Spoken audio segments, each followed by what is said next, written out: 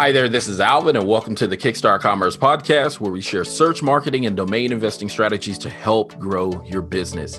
In today's episode, our guest is Kalin Karakayev, a Bulgarian-based domain investor and serial entrepreneur of Edams.com, SEO.domains, and the soon-to-be released Sellstar.com, the 0% commission domain marketplace. Today, Kalin and I discuss his winding path into SEO and having founded the Bulgarian search engine. We also discuss what led him and his team to birth the startup business owning nearly 50,000 CCTLD domains. Kalin also shares intriguing insight about the CCTLD market and how domain investors can practically assess the value of SEO and CCTLD domains. And last but not least, Kalin discusses the release of an upcoming domain marketplace aiming to empower domain investors to realize 0% commissions. So with that, Kalin, welcome and thank you for making time to join us today. Hi, thanks for having me.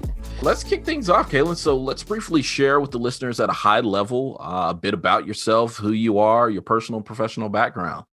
Well, I used to be a professional chess player as a junior, but then I got addicted to the web, to building websites, doing SEO. Then SEO became the main thing. It was for about almost 10 years. Then domain names started to attract me more because they were very good for SEO, but also in their own. Now I manage a company, Edams.com.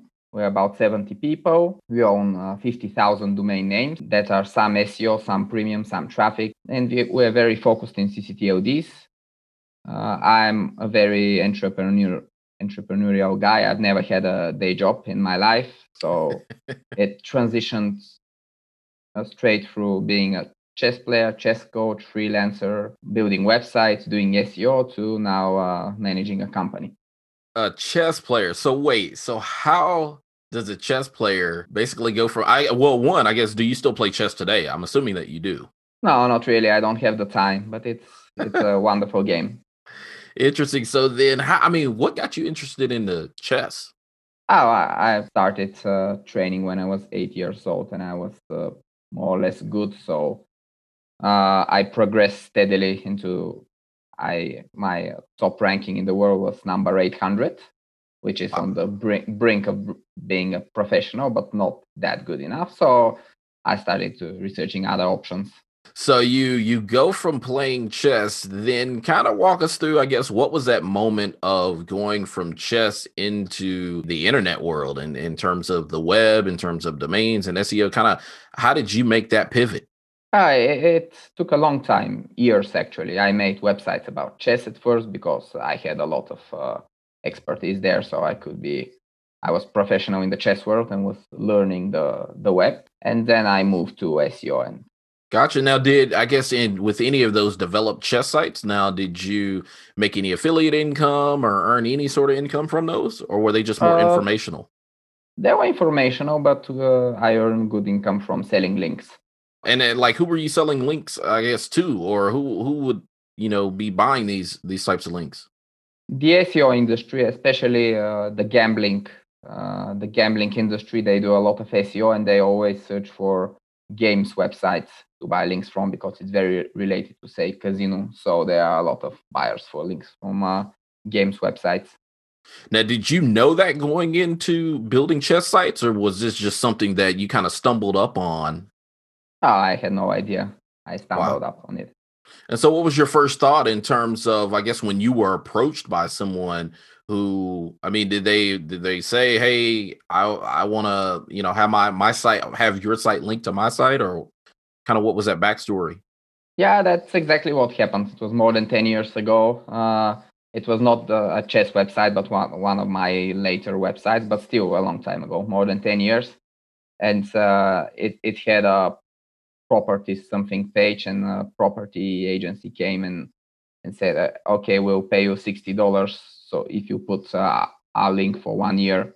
And I was basically like, bring it on, free money. The site is already there. So exactly. So then, and it was so easy. It was so easy, and all the money came up front. And it was like, wow, this is the dream business of my life. There's no friction at all. And so did then I guess that was kind of a light bulb moment for you then that you just I guess did you start building more sites or was it you were just trying to find more ways to advertise links and advertising banner ads and stuff? Yeah, well, in the beginning, the problem was that to have a powerful website where you can sell links, you need other websites to link to it. Mm, And of course, this happens with quality content and time, but you really need a lot of quality content and a lot of time or to be, to have connections in an industry. So it was very slow at the beginning. I was going to meet friends for coffee for 2 hours just to get them to put a link towards my site. So that's how slow actually it was building the first links and the first authority.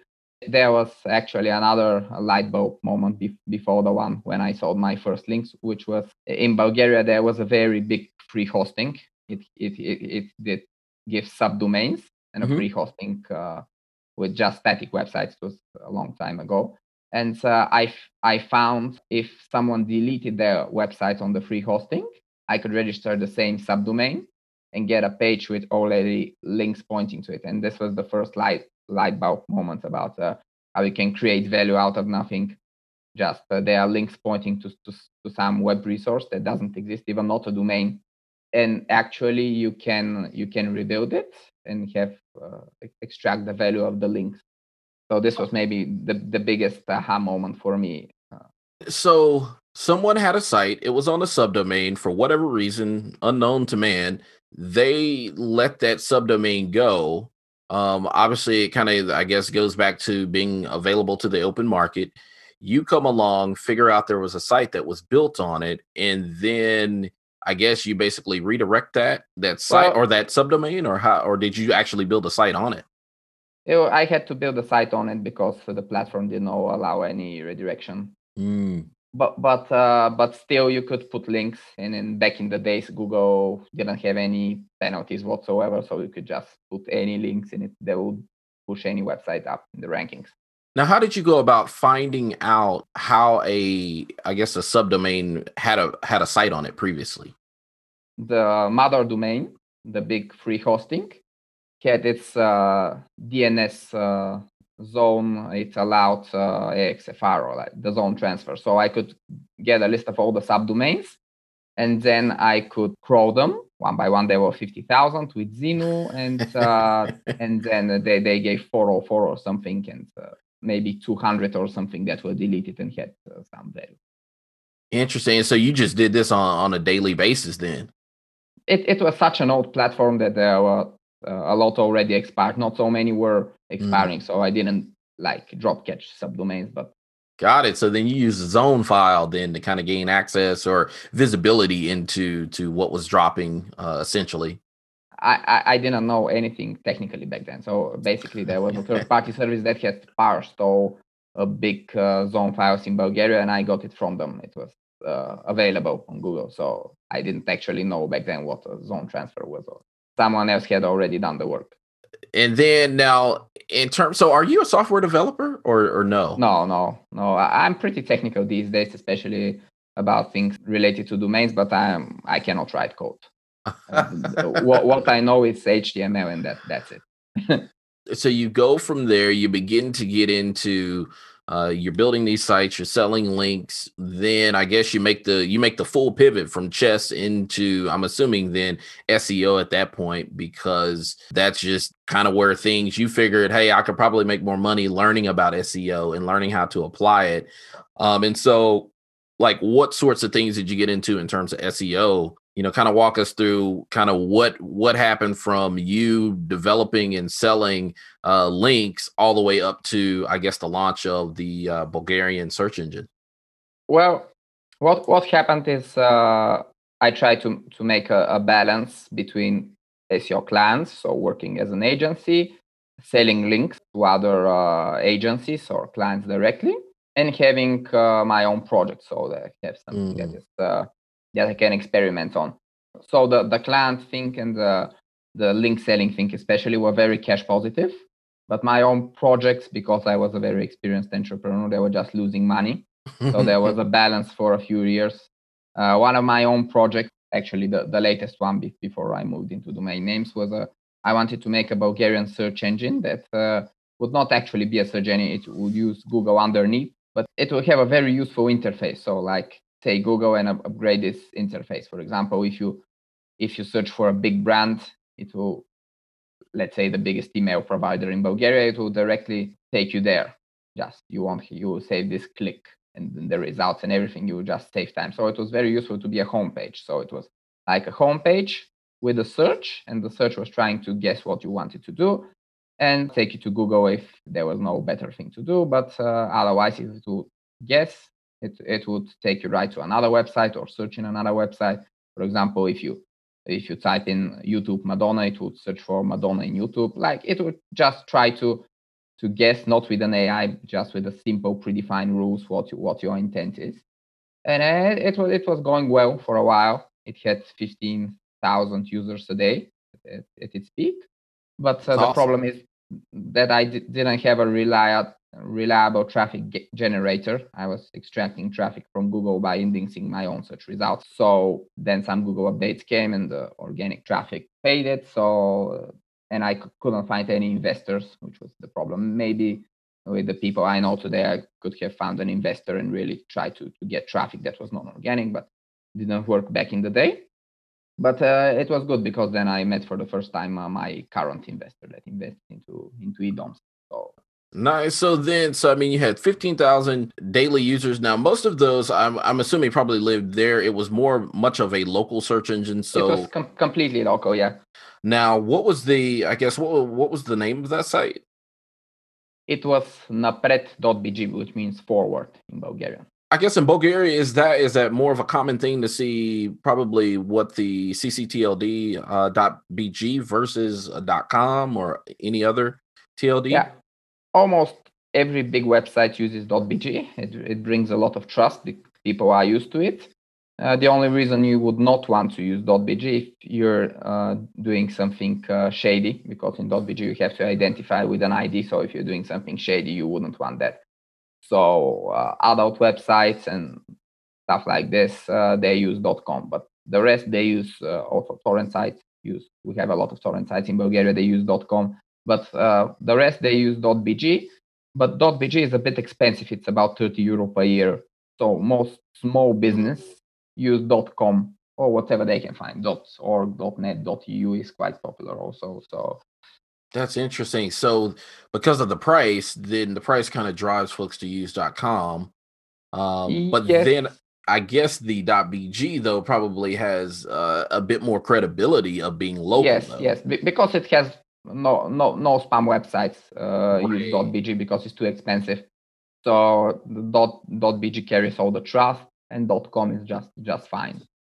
So then you go from the Bulgarian search engine, and then when was your next aha moment of, being able to transition from the search engine into eDOMS? Well, the thing is that I had built quite a good team, but 6-7 people maybe, which most of the team is still with the company today. The problem was that there were no developers in the team. So we couldn't do anything technically challenging. I mean, we always had to rely on third parties, tools. It was a big problem that was stopping our growth. So then I didn't meet my co-founder then because we had known each other for many years. But then he quit his job in the previous company, where he was something like a CTO, and then he joined my team, and we founded actually the company.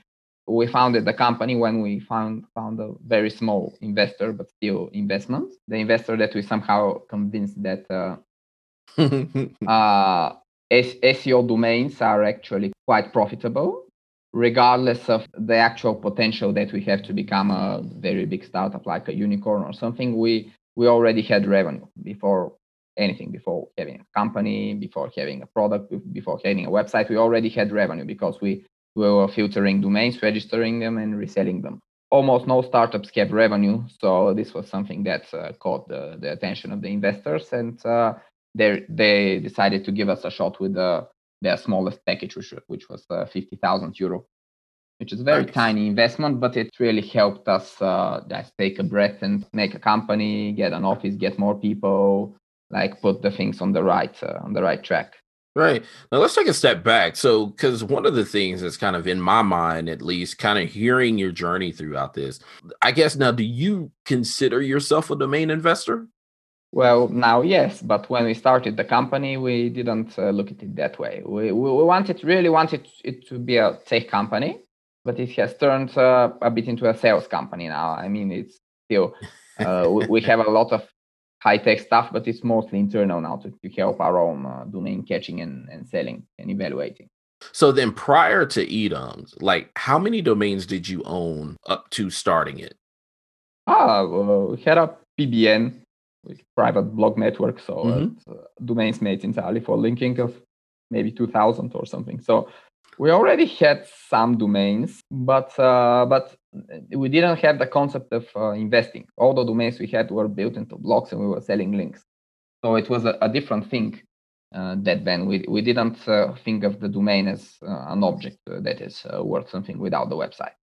And Wait, it wait. You say 200 or 2000? 2000. Hold on. You had 2000 websites.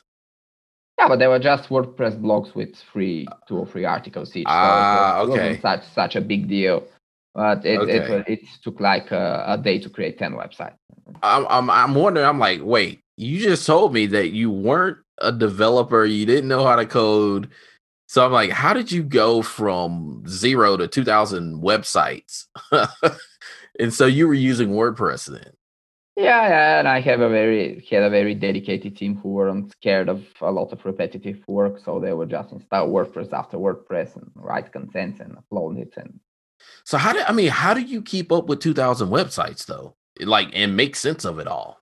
it's kind of a mess, but you buy shared hosting, which and you can then put 50 or 100 websites on the same shared hosting, and there are also 1,000 others, so Google cannot easily find you, single you out Mm, to penalize you, and you try to hide your whois and everything, which is now easier after GDPR came into force, much easier. right. But back then it was a real problem, actually, whois. It was very hard to hide your whois or make it diverse enough. So then, even with 2000 sites, you really would not have, you probably consider yourself more of a domain developer than you would a domain investor. Well, we just called it SEO and link selling back then. Mm, So we didn't like domains were not in the picture yet. The moment that domains actually were in the picture, much more than before, because first we only evaluated domains on the basis of SEO.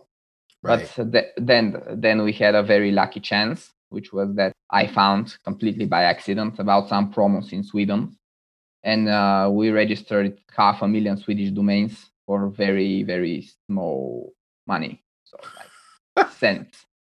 And yeah, there were some promos. Apparently, the Swedish registry had an argument. In the end of the argument, they decided for an experiment to sell the domains for zero, some promo period through certain registrars. I learned by this entirely by accident, just browsing through registrar price list, and I called a registrar and said that they had a mistake. They had a zero price in the price list, and they said no mistake. It's really zero. And they had some fixed fees, so we paid something. It wasn't for free, but it was still the first we earned some money, good money, six-figure money. But also the other very important thing was that we had to choose half a million domain names to register, and the good domains for SEO that had any links were only, let's say, 5,000, 10,000. I don't remember, but a very small fraction. So we had just by force, we were forced to learn very quickly how to make use of premium and traffic domains, because otherwise we would have lost this opportunity to get the free domains. We had to register something. So we experimented with traffic and with premiums, and then after we had all of these domains, we just had to list them everywhere. So we created accounts at Tidu. Afternic. Actually, this was, I think, the first sport that I ever created an Afternic account. We had a Tidu account from, I think, a bit before, but Uh, so everything, and then I see that not a lot of domains were selling, were just staying parking crew, and so we moved on to Dan, and Dan sold more with a better landing page. So we learned actually A and B of domain investing and selling with a free resource of 500,000 domains, which was pure luck. Got it. What was that extension? It was SE and NU, so the Swedish extensions. So you thought it was an accident that they put them out there for $0. You figure out, hey, this isn't an accident. And then you go all the way in with a 500,000 registrations. Yeah, it was not 500,000 at one time. There was 100,000 this month and then 100,000 next month. But gotcha. So then the course of 5 to 6 months, then you probably ramped up then. Yes. 7 months, actually. So I see somewhat, or maybe it wasn't a strategy, but it seems like it was a strategy of let's purchase these in bulk in terms of the first 100,000. So was it one of those, I'll purchase 100,000, see if we can sell them. If we sell, then we'll purchase another 100,000. No, it was not like that. It was super clear that it's gonna be profitable because they were just too cheap. We did some thinking before buying the first 100,000, but then we were just like, okay, let's just don't be stupid and get them all because there's no way that we can lose money on this. Right. Well, and that's what I'm sitting here thinking about that, and I'm going, man, if that was the strategy, then it's one of those things that you could have tipped someone off just by seeing, that many bulk registrations. We attracted attention. We attracted attention, but the promo was only in 2 registrars, and it was not so public, and no one actually was bold enough to register as much as they could. People were registering like 1,000, 2,000 names in Sweden, so they were taking advantage. A lot of people knew, but for some reason. In Sweden, people are generally rich. They don't have their back against the wall, so they don't try to be super 100% effective in what they do. So probably they thought stuff, that would be hard to manage, or what will the registry think? And we asked the registrar, will the registry be okay with this? And they said, well, if there's no abuse, there will be no problem. So we had nothing to lose. So. That is interesting. So then now, do you think a lot of it also played into the fact that it was a CCTLD and not necessarily a legacy TLD? Well, in gTLD, such a thing cannot happen, of course. Domainers who just abuse it to the roof. Although there was I think 5 or 6 years ago, there was a promo at Dotsters for $1 or $1.50 registration that was not limited. And I know domainers that abuse this. They also had transfer for 150 or something. Right. So losing a lot of money. But that was a single case. I don't know of any other. Yeah. So Sweden registry that has every Swedish company already has a domain. Internet penetration is extremely high.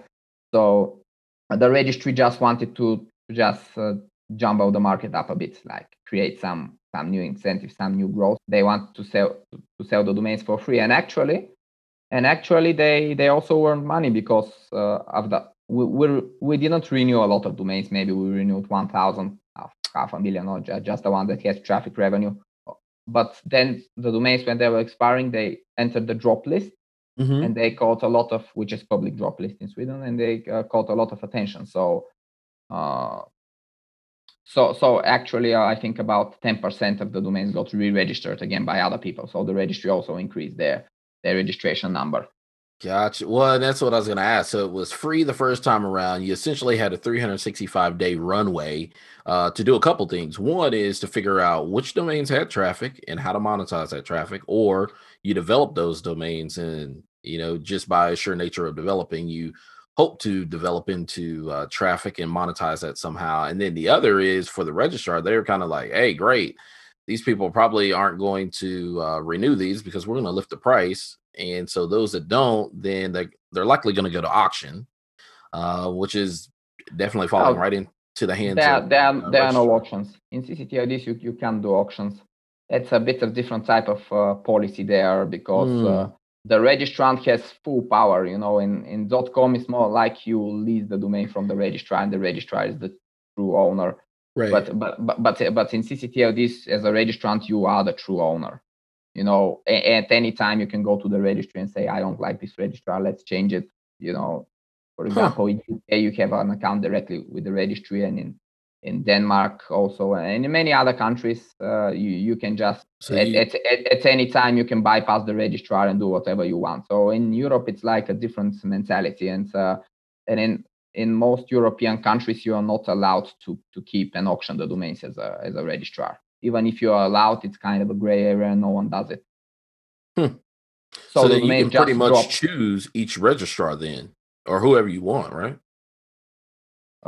Yeah, sure. But the point is that 100% of the domains drop. So there are no these like GoDaddy auctions and NameJet, Right. Dino.auctions. All of these don't exist in the ccTLDs. The pre-drop auctions, the pre-release, they don't exist. So you knew going in, then out of that 500,000 or so, you knew going in that you probably weren't going to renew most of those. Oh yeah, of course. Of course, we knew all along. How did you manage all of those? How did you figure out which ones were of value? And then how did you figure out which ones weren't? And then just kind of cut bait and let those go? No, we let go of almost anything because if the domain was already available when we registered it, then it wasn't some super important name. And so for the names, because we don't understand the Swedish market at all, even after all of these domains and sales, we don't speak Swedish and so on. So we decided to let go of all of the names. And from the SEO names, we kept maybe very few, maybe 100. And the ones that had traffic more than the renewal, we kept, of course, traffic revenue. Yeah, the plan was pretty simple. We list all the domains in Parking Crew, see which have traffic, and then the ones that don't have traffic, we move to done to get better sales landing. We did a buy now for all the domains for 450 euro, which was kind of the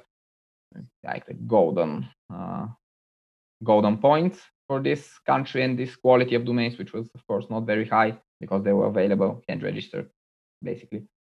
So yeah, a lot of people, maybe 30% of the sales were buy now. The rest were like make a lower offer and then we negotiate or don't negotiate. But a lot of sales for 100 euro, 200, 300, 450, and yeah, it worked pretty well. So what was the time frame on this? Like when did this all take place? In 2017. So not that long ago. I mean, a couple of years. Yeah, but that's the moment that actually we became from an SEO company into a domain company, because before we were an SEO company that bought domains in order to help us and other SEOs, and then Right. we became a domain company that buys SEO domains and other domains. Right. Now, in most cases, so you when you make that pivot from being an SEO company really to a domain company, I guess the obvious question is why not go after .com domains? Why specifically focus on ccTLDs? Well, it's just a matter of where you can make your breakthrough. When you enter the domain industry in 2017, you're very late to the party.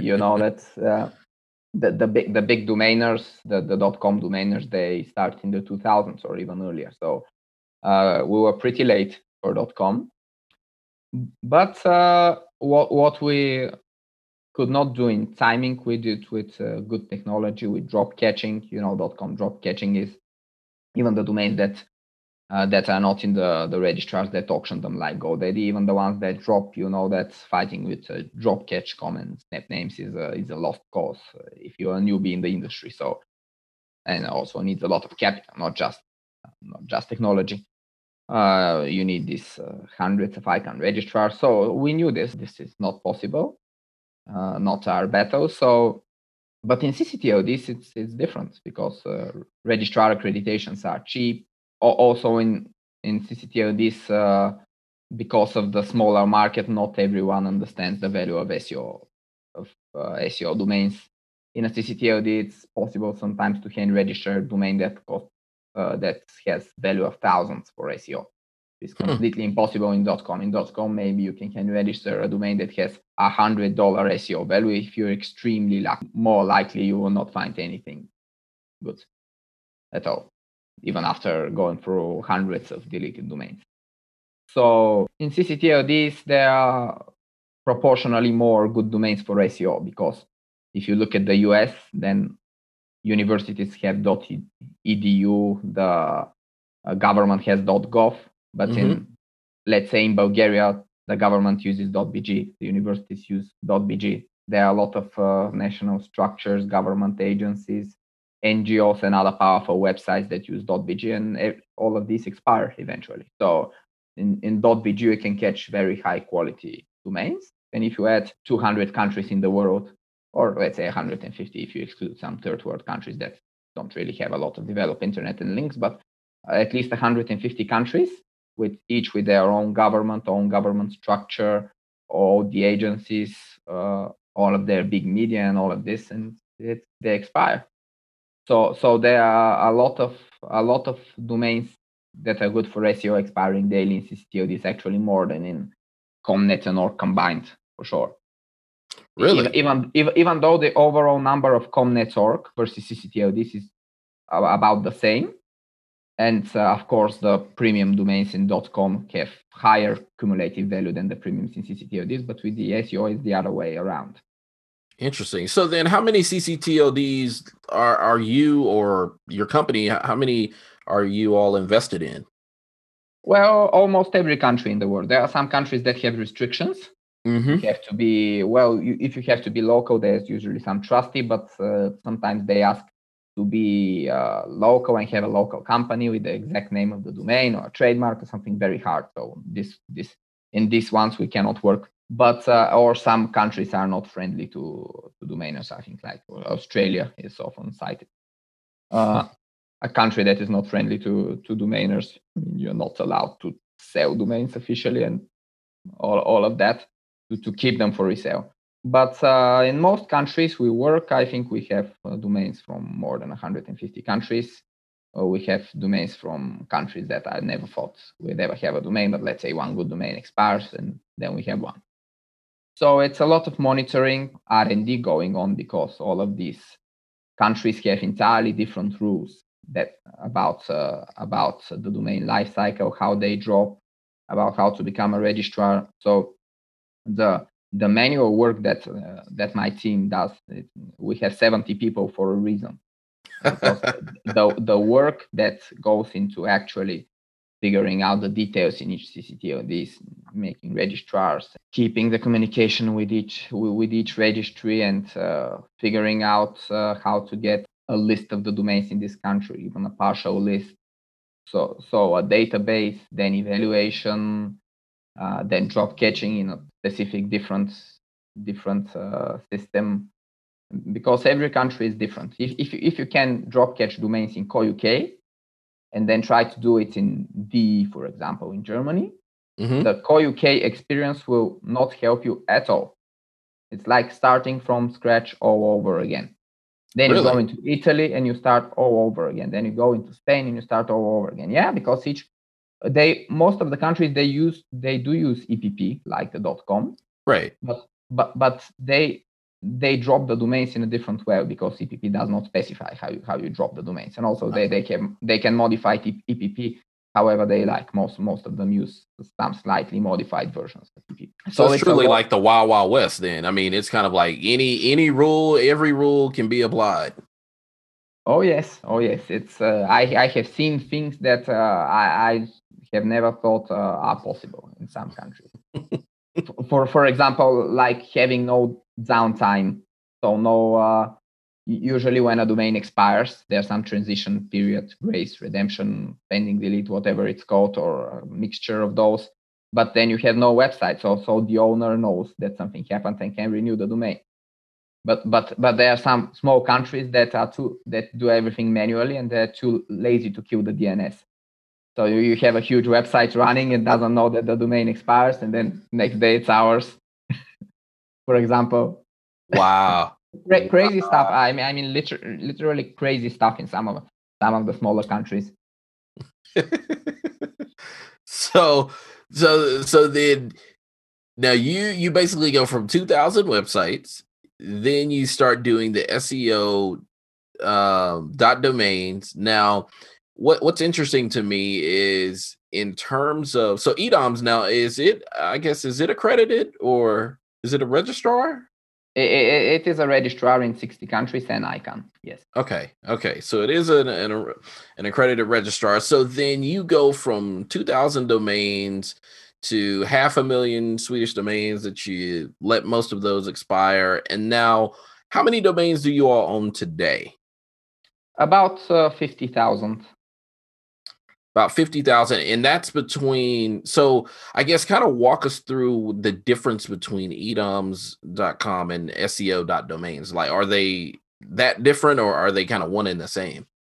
So eDoms is our mother brand. So it's the mother company. Mm-hmm. It's basically a collection of other brands. eDoms itself does not do anything specific apart from just getting and selling domains. So it does not offer directly any service. SEO domains is our brand, which holds the 15, more like 20,000 SEO domains that we have. So we have 40% SEO value domains in our portfolio. And these are in SEO.domains. It's a separate brand with a separate website that does a lot of business with the SEO industry. And the SEO industry basically does not know that it is a part of eDoms. They just know SEO domains. They search for domains. They buy domains, and so on. So and the drop catching process and acquiring domains, it's underground. So we do it internally, and then in SEO domains, we show the SEO value domains, and the rest we list in all possible marketplaces. And at eDoms, we also have some other services that are not core features, except for SalesStar, which is something that we'll invest a lot in. So roughly about 15,000 domains then are at SEO.domains. And I mean, like what if you had to give a value to those domains, like what would be that value if you were to say, hey, if I sold all of these today, I'd probably get maybe $1 million, a little over $1 million? Well, if you add up all the prices in SEO.domains, you will get about $2 million. Okay. However, this is not liquid because let's say one domain is about casino, one domain is about pets, one domain is about travel, and another domain is about insurance. So you need to find an insurance buyer for the insurance domain, a pets buyer for the pets domain. No one who has a business in pets will buy a super expensive casino domain because it's super expensive, because it's very valuable to a casino business owner or affiliate. So it's interesting because at the same time they are market prices, so we don't sell it. There's no such thing as end user prices in the SEO domains business. Why is that? Well, because there are so many domains every day in GoDaddy auctions, Namejet, with other private buyers like us, that you have a lot of choice. For example, if you want to buy a pets domain, okay, we have maybe 50 pets domains, but there are maybe 5 more in GoDaddy auctions and 10 more with other sellers. So you always have a choice there. We cannot inflate the price like with premium domains. That is one unique domain and someone wants it, so the price can be 20x what we bought it.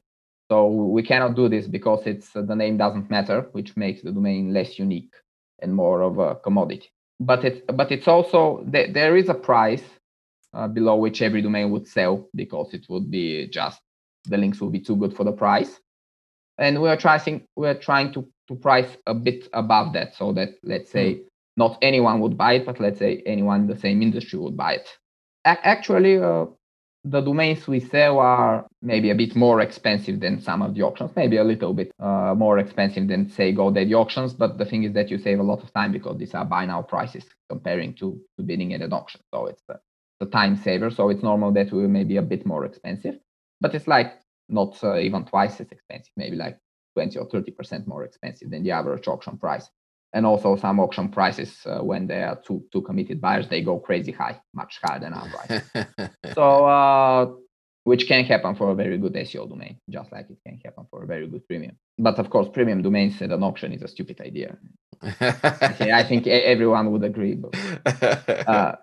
So our domains, they are priced at 2 million collectively, but it's impossible to find a single buyer. Not for 2 million, not even for 1 million. We just need to find a pet buyer for all our pets domains, a casino buyer for all our casino domains, all of that. So it's we are selling maybe about a few hundred domains a month, which is not bad because they are, after all, kind of liquid. I mean, there's larger demand and supply for SEO domains, especially for powerful ones. Right. The thing is that if everyone will be okay with the price, and the niche will match well, and the market, because, for example, if you're in the US, you won't buy a co-UK domain because then you screw up your geo-targeting of your website. Google will rank you in the UK more than in the US. So you should match. If it's the same language, you should try to match the country. Of course, if it's different language, then it doesn't matter. For example, if you're in the US doing SEO and you buy a domain from Bulgaria, it's perfectly fine. And if you're in Bulgaria and you buy a .com from the US, it's fine. Doesn't matter. But if the language is the same, then Google does some tricks with the domain extensions to determine where to rank, and then it's better to keep with your country. Interesting. So I want to go back then. So you said it's roughly around about 2 million. Now, out of those 15 or so thousand domains, like how much traffic are we talking about that these domains, receive on a monthly basis, or even, I guess by now you've been doing it a couple of years, so like annualized, I guess, kind of how many? I can say on a daily basis, actually, because that's how I look at we have about 130,000 daily traffic in our domains, but it's not just SEO domains, it's SEO and traffic. I don't really know how it's distributed because I look at the parking stats together. But let's say the SEO domains are maybe slightly more, although the highest traffic domains are obviously right. Obviously the traffic domains like foreign websites and so on. But that usually don't have a lot of links, so a lot of traffic, not so many links. And in the SEO domains, you can have thousands of links and not have any traffic. Wait, what? Yeah, it's very strange because traffic is very correlated to the time the website was active. So if a website was active in 2007 and it has a lot of links, most of the links will still be here. For example, if the link is in BBC, they will never remove it. So you have all this authority and all these links, but the traffic, if everyone since 2007 knows that the website is no longer active, and all the places that have links, even in BBC, even in big media and everywhere, they are buried in a very, very old articles that are very deeply buried in the structure of each website. So you won't have a lot of visits. You have maybe a few visits a day, 10 visits a day, but nothing compared to nothing like thousands or hundreds of thousands, tens or hundreds of thousands. Well, I think our highest traffic website has maybe 3,000 a day or something. It's hard to have because we don't have some beautiful typo.com domains and so these are long gone. But we have domains that were torrent websites, movie streaming websites. These have a lot of traffic. Also, some websites that were used as redirection services, and all of those, they have traffic. We have, for example, the domain of a mobile operator that used to operate in Nigeria, and they had 20 million clients. So you imagine that it still has traffic 10 years later. Right. Still has a lot of traffic. That is interesting. Yeah, at least on average, 2 people a day write me about SIM card lost or needing to be replaced or something, even though the mobile operator is gone for 10 years. Oh my goodness. You said that you sell a couple of hundred or a few hundred domains every month. Now, how do you go about replacing those domains? Oh, that's not the problem. The problem is that we don't sell enough because we catch more than 1,000 per month. Now that we got into now we do also .com since 2 months, and now we catch about 2,000 a month SEO domain names. and we catch 2,000 and we sell 500, and this is not good, because these domains they have to be sold. Right. You earn nothing by waiting there. They are slowly degrading when they lose links and so on. So we have some serious sales problems. So then from that standpoint, I'm assuming then there has to probably be some sort of algorithm then that you're likely having to change your price, knowing that, let's say the as fresh, if you will, or as new. So a domain name hits your platform day one, it has XYZ price. Well, if it doesn't sell by month 3, then likely that price has to come down so that you can actually get rid of it. Because like you said, with that domain aging, it's kind of playing against you. Yeah, but the thing is that no one has time for this in reality. So what we actually do is that if we see a domain is not sold in 1 year, we consider restoring it and doing something by selling links. So it makes more sense this way than to try. If it's the price is not the problem usually for a domain. It's the problem is that our buyers, they are very unfamiliar with ccTLDs. A lot of them are in the US, where they never heard of ccTLD in their life. So it's very hard to convince them that ccTLDs are just as easy to operate. Well, in most cases, with some exceptions, are just as easy to operate as other domains. That's the big problem. Because do you know how many people in the US believe that they cannot own a UK domain? That there are some restrictions, and it has been.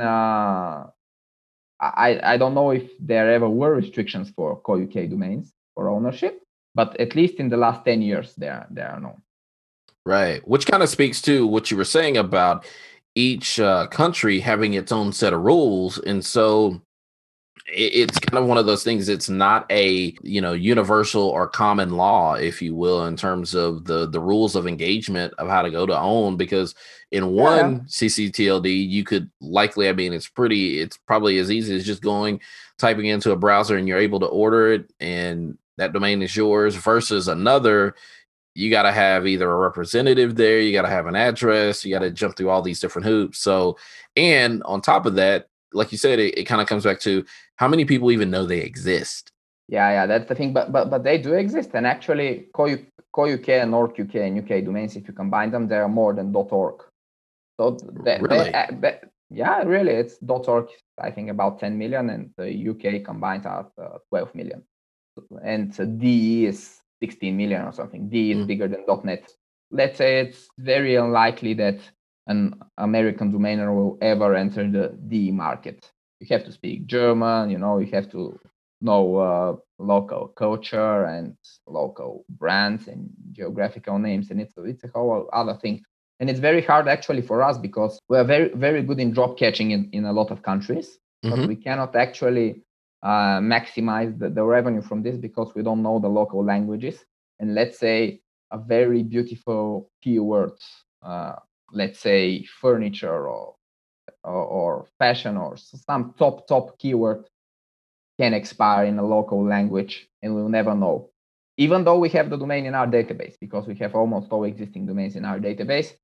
But if something expires, let's say fashion in Lithuanian expires in Lithuania.lt, we'll never know. Why? Because to know, actually, we have to put every keyword into translate every day. And in the ccTLDs, there are maybe 100,000 expiring domains per day. And it's just not possible. It's super hard to overcome this language barrier.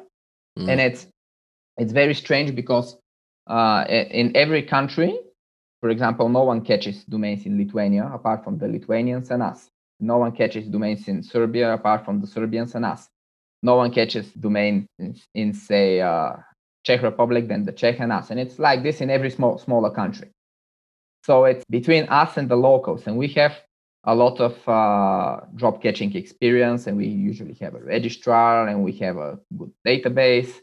But the locals have the very good knowledge of the market. They know the language perfectly well. We don't know it at all. So it's kind of this this battle between two sides that are each quite far away from being perfect. We lack a lot and they lack a lot, but still we get some and they get some. So it's the equilibrium is maintained. Yeah. Well, in some local countries, sometimes the locals just stay active, right? And they kick us out of the drop catching game by registering a lot of registrars or knowing something that we know. So not in all countries it's easy, but in many countries we are a big player, even though we are very much behind in know-how, in local know-how especially. But still, it's worth doing because it's low-hanging fruit. That's the interesting thing, that you're thriving, you're making a living in the CCTLD market. Where most, if you think about just domaining at a broad or at a macro level, most are going to say, just stick to the .com. There's no money to be made or had in CCTLD markets, but you're living proof that that's actually not true. For sure, because we do maybe 90% of our revenue comes from CCTLDs, and it's 6 figures per month. And it's our metrics like average sale through and all of this. I don't know them exactly, so I don't want to give any information that may turn out to be wrong. They also change, but it's at least a few times better than the average domainer in the .com market. But the thing is that really it's not a game for everyone. You either go all in like we do with 70 people team, investing a lot into a database, investing a lot into accreditations. We do so much drop catching that we have more than $100,000 only in deposits. Because we do drop catching in so many TLDs and registrars, and you have to have a deposit everywhere. And not like $50, because you may have a few domains one after another, then you run out of money, which is the worst thing, that a domain has been identified, evaluated, we should drop catch, and then we drop catching and the query goes through and says not enough money in the account. So it should never happen. So we should keep all of this money everywhere. So it's just 100,000 for deposits, which is insane, because we could use this money for growth. Right. Very, very well, but we just have to keep them there. So a lot of these accreditations, a lot of we use, of course, every possible registrar API too, and we use everything. Of course, sometimes we bid at auctions, but we try to avoid auctions because auctions is fighting against the market, while we prefer to have a technological fight with the drop catching. Is the ROI is better. Yeah, you prefer to be a bit under that radar, and not on anyone's radar, versus you're there on somebody's radar, and then it just becomes a bidding war that drives the price sky high. Yeah, if it goes into a bidding war, we don't push it. That's because this money can be invested better into better drop catching, right? More developers, better databases, better evaluators. Evaluation is actually, I think, our main power. Maybe 55% of our revenue comes from SEO domains. Right. And evaluation is extremely important there, because if you evaluate well, then you can get a domain for $10 and sell it for $1,000. So how do you even evaluate a domain?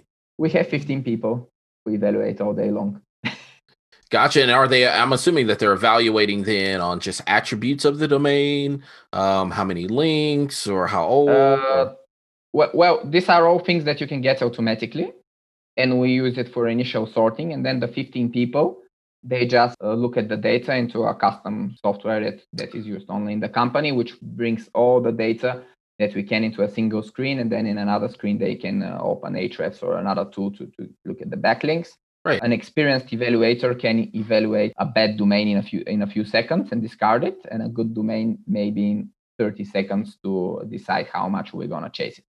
Just a little bit, or maybe more priority, or maybe we'll try to bid in an auction or something. But it's very fast, because otherwise the usual SEO guy who buys domains, they open 7 different tabs with different services to check if the domain is indexed, to check the metrics here, to check the metrics there, to check if there's not spam in the archive with the previous owners. All of that needs to be checked. Our software crams it all into a single screen, so it makes it much faster. And you just have trash, next, put price. And this is actually something that helps the evaluators a lot. Otherwise, we won't need 15 people, but 30. No, that makes sense. It's a big win, I can tell you. That makes sense. So that's interesting that in a matter of a couple of seconds, obviously they've been doing this for quite some time, that they're able to evaluate a domain as either a go or a no go on it, and then be able to price it accordingly. Yeah, go or no go is easy. For example, in this TLDs where you either chase the domain or don't chase it, let's say there are no back orders and no auctions. But in some TLDs, like say UK, you Hmm. have so many back orders and different pricing and priority in our own catching that I think we divide the domains into 7 different categories by price. So category 1, you chase with minimal priority. Category 2, you chase with next to minimal priority. Category 3, you chase with next to minimal priority and you place the cheapest back order. Category 4, you place 2 more back orders, which are slightly more expensive. Yeah, and this is how you become effective. If you don't do this, you're losing, let's say, 10% of effectivity every day, Right. and That and adds it up. adds up very fast. Yeah. That adds up very, very fast. So that's interesting then. Just thinking about that model, and so it becomes very critical then to assess the right domains, get them priced accordingly, and move them quickly as possible. Yeah, because in some places in the world there's still first come first serve back orders. So then you really need to move like 30 even 60 days before the drop. So you're faster than the rest. Of course, most good domains get renewed if you look that far behind, and it's extra work that goes to waste. But it's better than if someone places the first come first serve back order before you. Right. So you also have to come early and do extra work. And yeah, of course, most back orders are now doing auctions, but there are still some weird countries where they didn't learn about auctions and they still do first come first serve back orders. Hmm. So then, like long term, what's your vision for both EDOMs and SEO.domains? Like, what do you hope to achieve with both? Well, the vision for SEO.domains is that we just need to sell our domains. That's the only vision that we need, because we have all of these domains. They have a good price for the right buyer. I mean, not for the right buyer, but maybe for 20 of the right buyers. Hmm. It's not that they're waiting for this single person. They're just good if you're in that industry and you're doing PBNs or 301 redirects or something like this. So we need to increase the sales there. We'll be launching an affiliate program soon, and also start to doing a blog and all of these other things, generating much more content, and also starting daily updates, because right now we are updating once every 10 days on average, and then the update comes with, let's say, 700 new domains, and you just get drowned in this list. If we update every day, we did a poll and our buyers said that they would prefer to look at the list every day and not get like domain evaluation fatigue when we update the list. Yeah. Because 700 domains to evaluate at once, it's no one's favorite thing, I'm sure. So yeah, we need to transition to daily updates, launch an affiliate, improve our content, website, all of this. We're working on it. And that's basically it. There's not much a lot. It's just a domain selling machine. It's nothing special. Well, considering EDOM's plans are much more interesting. What we have learned by looking at the GTOD industry, the .com and so on, is that the only way that now in this industry, this is quite saturated, which is an easy win, is if you are the registrar and you have valuable domains that expire, and then you can keep them or auction them, but we'll probably just keep them. Why auction them? Why? We can evaluate and keep them. The plan that we have is to have as much domains as possible under our management. So so we have 2 plans. One is for domainers and one is for retail users. So we need as much domainers as possible to have domains, hopefully valuable ones, under us. So if by any chance they leave them to expire, we can get them. And we are determined to give them, because if they let them expire, if we keep the domain or it goes to GoDaddy auctions or drop catch, they wouldn't care. So they wouldn't lose anything, the domainers. But in turn, we can give them every incentive possible. So we can give them renewal prices at cost or near cost. So for example, if Michael Mann comes to us with his 500,000 domains, we can give them the exact VeriSign price. We wouldn't want to earn anything from renewals from someone who has 500,000 domains. Also, with our domains, we can publish the whois if the domainer wants, which will make the domain much more findable by potential buyers. We can make the whois, we are the registrar, so we can make the whois anytime they want. We can put any name servers they want. So the name servers may look like NS1 domain is for sale, dot something. NS2 domain is for sale. So we'll try to make the best landing page in the world if they want to use it. No one will make any domainer use our landing page. They can use anything. We will encourage listing the domain everywhere in Seedoo, Afternic, Dan. But right now, the marketplaces that exist, I can say a few words about each. Afternic is great. I like them. They have brokers that convert a lot of sales into good prices, but they take 20%. So right. And the payment can be a bit slow.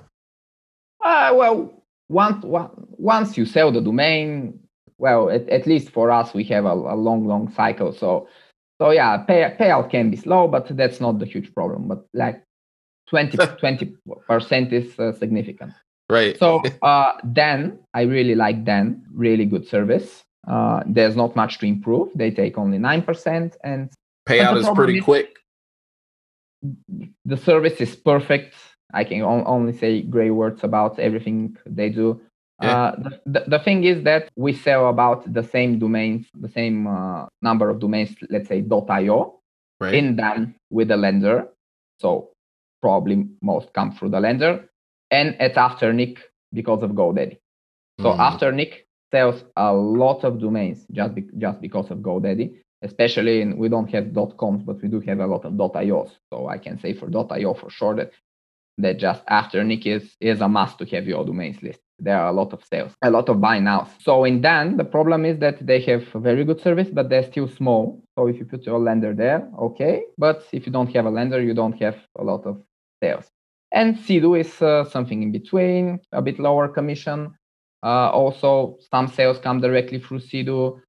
They have a few annoying stuff that can happen there, like if the transaction is canceled, you don't get the email of the buyer. Just like there's a small annoying things. There's no huge problem with Seedoo, just small annoying things. But the thing is that everywhere you get charged some commission. What we want to do is make a zero commission marketplace. And if it's zero commission, it has two ideas. First, you don't lose any money as a domainer. But the second thing is that you always know that we will be on your site. Because as a domainer, you want to sell the domain anywhere, right? You don't care in which marketplace. But as a marketplace, which charges commission, the marketplace wants you to sell the domain exactly there and not directly from the buyer, not at another marketplace. So the incentive is not exactly the same. If we have a 0% commission, then our incentive and the incentive of the domainer is exactly aligned. We have no fallout whatsoever. We want the domainer to have a good service and sell the domain anywhere, and the domainer wants to sell the domain anywhere, which means that we can do nice stuff like show the domainer full contact details of the buyer, which can never happen in, let's say, Seedoo or Afternic because they don't want to be bypassed naturally, but we can do it. So we can improve the experience of the domainer in some technical ways, like revealing whois and showing NS that the domain is for sale, but also in some other ways that would not be possible unless the commission is 0%. But there's one trick. You can only list the domains with us if you transfer into our registrar. So, we have two very good services, very good registrar for domainers, very good marketplace, but you can not use one or the other. They can be used only combined, because if you don't transfer the domains in, we don't get our pie by keeping good expiring domains. So that's basically the idea how Salestra works. So it's two very good things, but you can only use them together. So of course, a lot of trust is needed for someone to transfer the domains in. But we hope to build this trust over time by providing a very good service. And the thing is that we'll use Salestra for all of our portfolio. So all of our 50,000 domains, except maybe the ones that have parking revenue, will use the Salestra landing pages. So we will work to improve them, because this conversion will be extremely important for us. And the domainers will know that we'll put everything we have in a very good sales jar experience, because we will use sales jar for our own sales. In this case, we hope that good word of mouth will spread if the start is good, and maybe we can earn this trust that we needed for someone to transfer their entire portfolio in.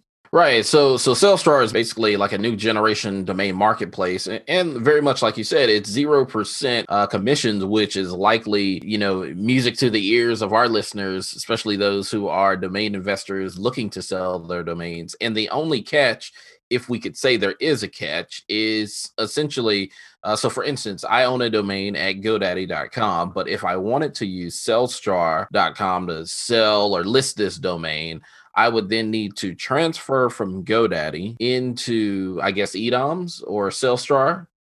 Yeah, the ICANN accreditation is called two domains, but it's the old name of eDoms. So okay. Yeah, basically to our ICANN accreditation, what you have is cheaper renewals. Okay. Than GoDaddy.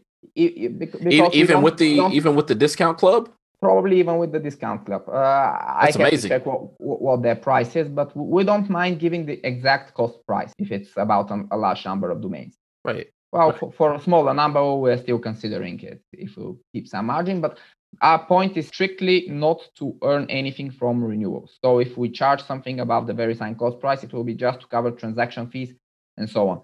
So we don't want to earn anything from renewals. But there's more good stuff. So if you're a buyer, for now, we were talking only about the seller side, the domainer side. Right. Let's now talk from the buyer side. If you are a buyer at Sedo, Afternic, then what happens is that you get a slow transaction. Right. You get you some kind of escrow, which can result in edit fees and delays. And at least 10% of the transactions, I think, fail. Why? Because there's no way for the marketplace to get the domain from the seller other than goodwill. That's the truth. The domain may already be sold. It may be left to expire. It may no longer be there. The seller might be unresponsive. We had a case in Afternic, ironically, with the domain that later we chose to be SalesStar. We wanted, instead of SalesStar, we wanted marketzero.com, which was a good one. So we negotiated in Afternic through a broker to buy this one. I think the price was $1,000 or something. And the seller agreed to the price. We paid, nothing happened. 20 days later, the broker gave up and said the transaction won't happen. And this was after the price was negotiated with the seller. So the seller was obviously there. Still, there's no way to enforce this transaction. What happens if you buy the domain in a SalesStar? Well, the buyer part of SalesStar, because SalesStar is strictly a brand targeted to domainers. The other part will be called nameyou.com. So if the buyer comes in nameyou.com and buys the domain, they get the domain immediately. When submitting your buy now or payments after a negotiation, you can already set your name servers right this moment. Then you cannot transfer out until we clear out any possibilities of fraud payments with credit card and so on. So you cannot transfer out immediately, but you can start using the domain this very second. And there will be no failed transactions because all domains in Nameyou are owned by, they are not owned, they are managed by us at SalesStar. So there are no failed transactions and there's instant delivery. It's like a shop. It's nothing like the experience you get at, say, Sedo, where you buy a domain, and if it's not fast transfer or something, then you wait until it's working hours, and then Sedo support message the seller to get a transfer code, then transfer code, and it's 1-2 days at least, usually, until you get the domain. With us, it's different. You pay, and 1 minute later, you have the domain in your panel. You can set name servers, and you can start using the domain right away. And there's a guarantee that this transaction will happen. So it's actually the way that the domain selling through marketplaces has been happening so far is a broken model. It's slow. It doesn't have 100% delivery of the domain even after payment. And for the seller, it's also slower to get their money. Right. And as I said, the incentive of the marketplace and the incentive of the seller, the domainer, they diverge a bit. While the idea is that they should be exactly the same incentive. That's interesting. So you have the domain investors that are going to focus really on managing their domains, entering their domains using Sellstar.com, but then buyers aren't going to go to Sellstar.com. Buyers are actually going to go to Namio, so NAMIO.com to Yes, actually make the purchase. yes. And so now, once a domain buyer makes the purchase, do they have to keep the domain with you all as a registrar, or can they transfer to another registrar? How does that work? They can transfer after we have confirmed that there's no risk of fraud in the payment, because this is Ah, the only risk for this model. that is true. Now, I guess, has Salesdraw launched yet, or? The website is being built and it's about halfway ready. But when Okay. it's ready, in maybe 2 or 3 months, we'll have just our domains and some registry premiums like GTODs and so on. And then after we see that this works well, we will launch officially for all domainers. But you can already sign up for the start at salesjar.com, and I think we have about 150 people signed, including some famous domainers. Okay, so yeah, so listeners, yeah, you'll certainly want to head over to salesdraw.com, enter in your email address, and so that you don't miss the launch of it. And then I guess in terms of Namio, like, is it up or? Namio is just a copy of Salestra at the moment, Okay, but we're building up a very, very nice website there with good lenders and good search. So gotcha. it's I love Dan. They really have a good lender, but they don't have the best search. So search can be improved. I really like the search of name bio. So that's where we got some ideas from. Nice. The Dan can really improve the search, I think, for the Right. Right. Now let me ask you for the this. So buyers. then in terms of bringing eyes to these marketplaces, like I'm assuming that you're going to have some sort of strategy to be able, obviously there's Afternic, which has a pretty wide network in and of itself through GoDaddy and other, registrars as well. And then there's Sidu, and then there's obviously Dan is the new kid on the block. So then I guess you have some sort of strategy in terms of going out to draw in buyers for domain, investors to be able to sell their domains, I'm assuming. Well, the first stage is to get a very good landing page. Hmm. The good thing is the good thing that we'll have on this part. I mean, I think everyone will love the concept of Salestra being a cheap registrar with good renewals and easy. We can also, if you use our name servers, you can easily point anywhere, switch between different landing pages. Let's say ours, Sidu, Afternic, Dan, and also if you're a big domainer, obviously you know people at all marketplaces, and verification is not a problem for you. But if you're a small domainer and you're just starting, then verification is a pain. But verification can be done with TXT records, which we can send in our DNS. So then verification is no longer a problem.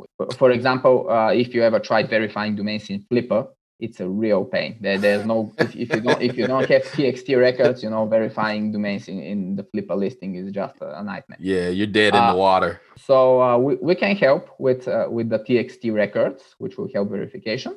But also something that is very important that we can help is that we have a completely customizable landing page, because we have a lot of domains in emerging markets, let's say in Argentina and Chile, and they speak Spanish there, like only Spanish. They don't speak any English. Hmm. I mean, maybe 1 person in 10 speaks English, but that's not a lot really. So you would prefer a landing page in Spanish. So what we have done in Salestra is that you divide your domains into groups, and a group can have, let's say, a single domain, or 10 domains, or 100 or 1,000 domains. And let's say you make a group that says Spanish-speaking countries domains. And for this group, you can set a customized landing page that has all the keywords like buy this domain or make offer or anything. It can have it different word on the different call to actions on the landing page. And also you can have a different background, this lovely background that Dan has. Yeah. I like the idea. And when we listed our 500,000 domains at Dan, we put a very nice, typically Swedish background, because they were only Swedish domains with a sweet something like a Swedish house and some Swedish nature. But okay, let's say you try to sell a domain in Argentina and they see something that is very far away from Argentinian as a background. So this will not really build trust. But if you, let's say, put a photo of Buenos Aires for your Argentinian domains, it will build more trust because it will feel more local. So we'll have the background. You will be able to change the background and actually all of the keywords except the domain that are on the landing page are in custom fields. So you can change the background. You can change the words, and also you will be able to change the currency into a local currency in some stage later, which will further increase trust. So if you're selling .com, just .com domains, you can divide your domains by niche. And let's say your travel domains, you can put a travel background. In your medical domains, you can put a medical background. So you can still use this. But if you are selling domains in different countries, or it can be a .com in Spanish, a Spanish keyword, let's say. So then you have Spanish buyers, and then you can put Spanish text on the landing page. It's entirely customizable. This is very important because we have such a diverse portfolio that we need this for us, and also many other domainers will be able to really tweak their portfolio and increase the conversion. Because right now, let's say in Sido or Afternic or even Done, which is the best landing page, I think, you don't have any freedom to customize. Right. So then let me ask you something else that just kind of crossed my mind is, so you mentioned in terms of, customization or personalization towards a native language. Like, do you, and for the most part, most listeners, or at least most of my listeners, are likely going to focus on EnglishWord.com domains, whether it's one word, multi-word, or whatever. It's typically going to be English. But I guess now, have you witnessed or experienced, a wide acceptance of native language investing? So, let's take a SpanishWord.com or Spanish word, .cctld. Like, have you noticed that there is a market for domain investors? There's an end user market. Mm-hmm. You can be sure of that, but I don't know how many investors are there in these countries. Maybe there are like 10 domainers in Spain. I don't know, like not so much. Not so. I mean, serious professional domainers, like not doing it as a hobby or not coding any domains from 15 years ago. But there's a huge advantage in the CCTLDs. Really, it's a renewal is cheaper. So for example, in Spain, the renewal is €4. So this is like less than $5. Yeah, $5-6. Yeah. Yeah. So it's cheaper, and in Italy it's 3.30. And in UK, so it's in it. I'll say in dollars because the audience will understand it. Is so in Italy it's like $4. In UK it's like $5. In DE it's less than $2 the renewal. So in NL, in the Netherlands it's $3.5. In Belgium it's I think $5. So it's almost all of Europe. It's cheaper than .com. So you can have a lot of domains. You can call it like, not the best domain, but let's say 3 letters, or 3 letter in CCTLD isn't something very, very special unless it's, let's say, D or COUK. Mm-hmm. Like for example, in a 3 letter in most European countries costs between $10 and $50, like actual price, not the price you charge an end user, of course, but the actual value is somewhere there, depending on the letters, the country, and so on. Of course, if it's 3 good letters in a bigger country, let's say France or Spain, it's more. But still, it's not that much. But imagine if you have a $4 renewal, how many 3 letters you can buy and keep forever. It's right. half of the .com. So all of the expenses are suddenly cut in half. So this is a big advantage in Europe for domainers. And actually, it's not that easy. If you're, let's say, you're in UK, most UK domainers have small companies that are not VAT registered.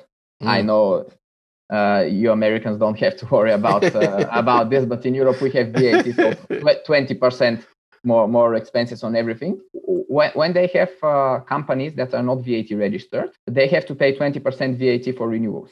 But on the other hand, the VAT in Europe works. So we, as a Bulgarian VAT registered company, we don't charge VAT to other companies. So they can pay to us, and then we can renew the domains with the UK registry Nominet, and we won't pay any VAT because we and Nominet are VAT registered, and this is like import-export stuff. So we don't just charge VAT, but also because they are companies after all, not people, we don't charge VAT either.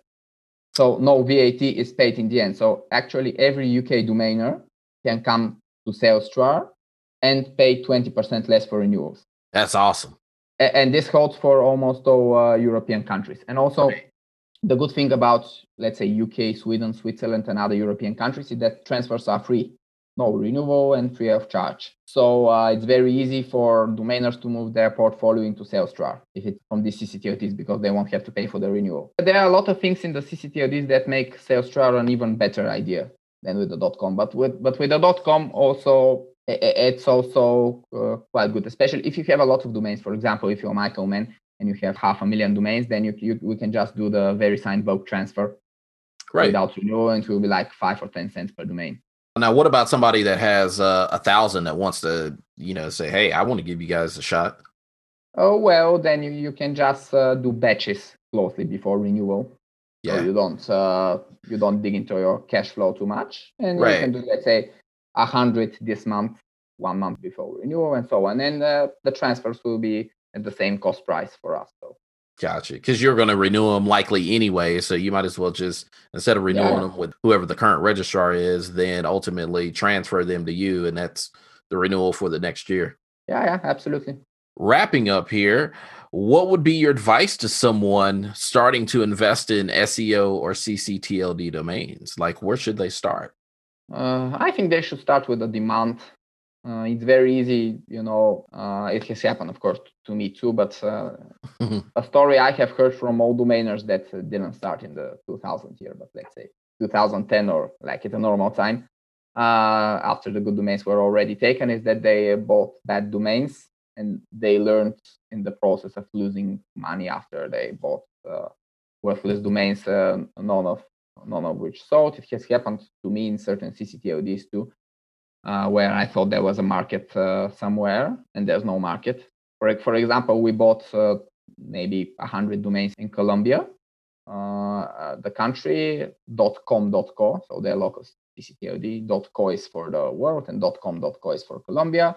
And we have amazing keywords in English, amazing keywords in Spanish. Nothing, like not a single lead even.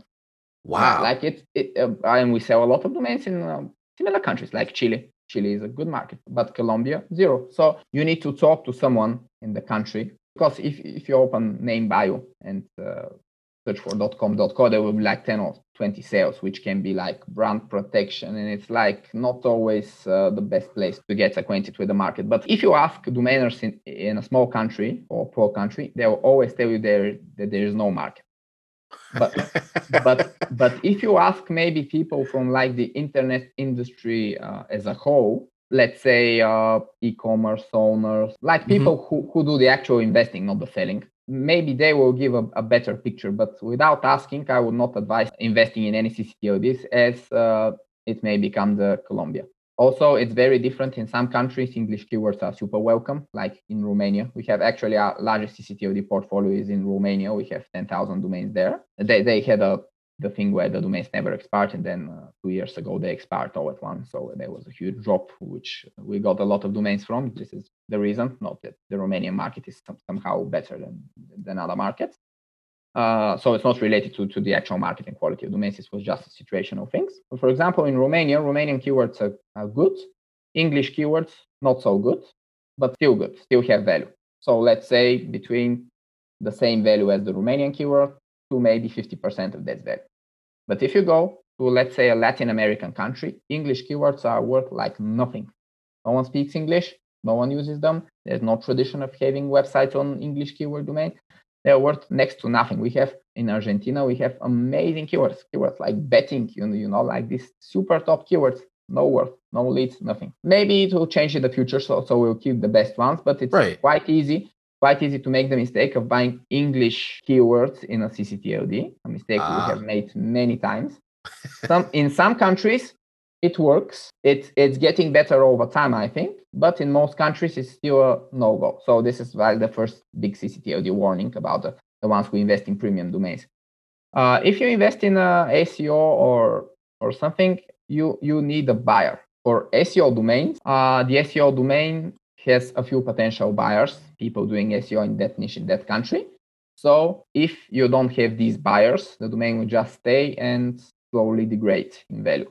So if you want to invest in SEO domains, it's good to have a buyer to be well connected in the SEO industry. There are a few domainers I know that are well connected in the SEO industry because they are doing stuff with SEO and so on. So you need to actually, it's good to have a buyer. Sido and Afternic and Dan will not help you in selling SEO domains. Of course, you might list there because miracles happen, but it's surely not the main channel to do it, because the reason is quite simple. Whoever buys SEO domains needs to be able to export them all and analyze them internally, or be able to sort them in the website. That's one of the two. Best will be to have both, but at least one.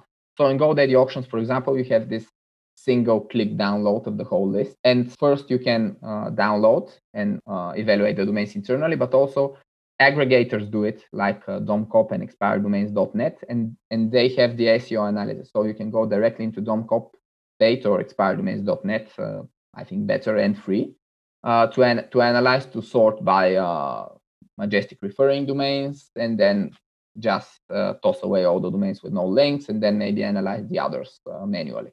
And this is what thousands of people do every day.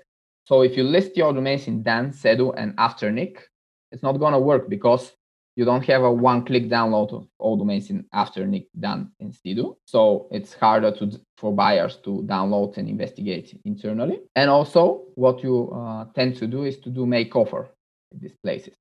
And if you do make offer, I can tell you that almost no SEO buyer will have the time to, let's say, get 10 domains they like at make offer and actually go and submit offers and negotiate. These people are just too busy. They're affiliates mostly. They earn a lot of money. Right. So they are, if they're the day job at a big company that does SEO, they're not motivated. And if they're affiliates and they earn a lot of money and they're motivated, then they don't have the time. Right. So you should find a way where your domains are publicly listed as buy now and some place that people visit. So in time, we have turned SEO.domains into one of the places that people visit, SEO buyers, but not all. We still have a lot to grow in the popularity that we need to have one day. So the main problems with the SEO domains is not that you cannot find SEO domains that are better than the mostly hand drag and auction. Buy now for SEO, you don't have that much. But the problem is the selling. So your clients are an identifiable busy underground affiliates, enough said, that are super busy. They value their time a lot. So unless you make some kind of newsletter or something that they'll be able to just look at the domains for a minute and decide, it will be very hard to sell. Or you need to have connections in the SEO industry. We have a lot of cases where we sold the domains 4 years ago for, let's say, $200. Then the domain expired because the buyer let it expire. And now 3 or 4 years later, we catch the domain again and we sell it again for $600 or something. Right. Did the domain get better? Of course not, because it lost links. It's the other way around. Right. But what changed? We have access to more buyers. It's a very slow growth in the sales. I mean, it will take you like a month or two to evaluate SEO domains, more or less, and it's not that hard. I mean, you do have to dedicate like a month or something doing it all day long. It's not easy, but it's much easier than evaluating premium domains correctly. Definitely much easier. Premium domains, you will need years, not a month. So SEO domains, not so hard to evaluate. Catching and bidding at auctions depends on the TLDs, and so I won't talk about it. It's highly specific. Not so hard to evaluate, possible to catch, hard to sell. That's our experience. Because the landing page does not do for SEO domains what it does for premiums. For premiums, it's almost everything. For SEO domains, it will be like maybe 10 to 20% of your sales should be. The rest should be a list, a newsletter, thousands of subscribers, connections with regular SEO buyers. So that's the thing. That's the main reason that we're big in the SEO domains industry, small industry, because it's not very easy to ramp everything. So the drop catching, the evaluation, the sales, it's a big mix. Again, that's why we have 70 people. It's a slow, largely an open ground where anyone can come and compete. It's not too late. It's not like the premiums, let's say, but it's a long way. It seemed very easy when we started. We said, okay, we get the domains. Now we get all the good domains. Where are the buyers? And there are no buyers. So that is awesome. Well, last but not least, I mean, is there anything else that you'd like to share with listeners, like how they can get in contact with you? The good thing is that my name is absolutely unique. I don't think anyone else in the world has the same name. So it's super easy to find my LinkedIn for sure. My Facebook is also with this name. You can write me on LinkedIn, on Facebook, on Twitter. I'm not that active, but LinkedIn and Facebook, I do check regularly. So you can contact me. You can subscribe for SalesStar. You can take a look if you're curious about SEO domains and how their prices go. You can check SEO domains because you can check the price in the website there by now. So you can immediately be much more. You can have a lot of data about what drives the price of SEO domains up. Certainly. And so with that, we're out of time. So Kalin, thank you again for joining us today and sharing your entrepreneurial journey, as well as just your breadth of knowledge in terms of the CCTLD marketplace, as well as sharing the upcoming 0% commission domain marketplace, SalesStar.com, and just your overall SEO knowledge. So thanks for joining us.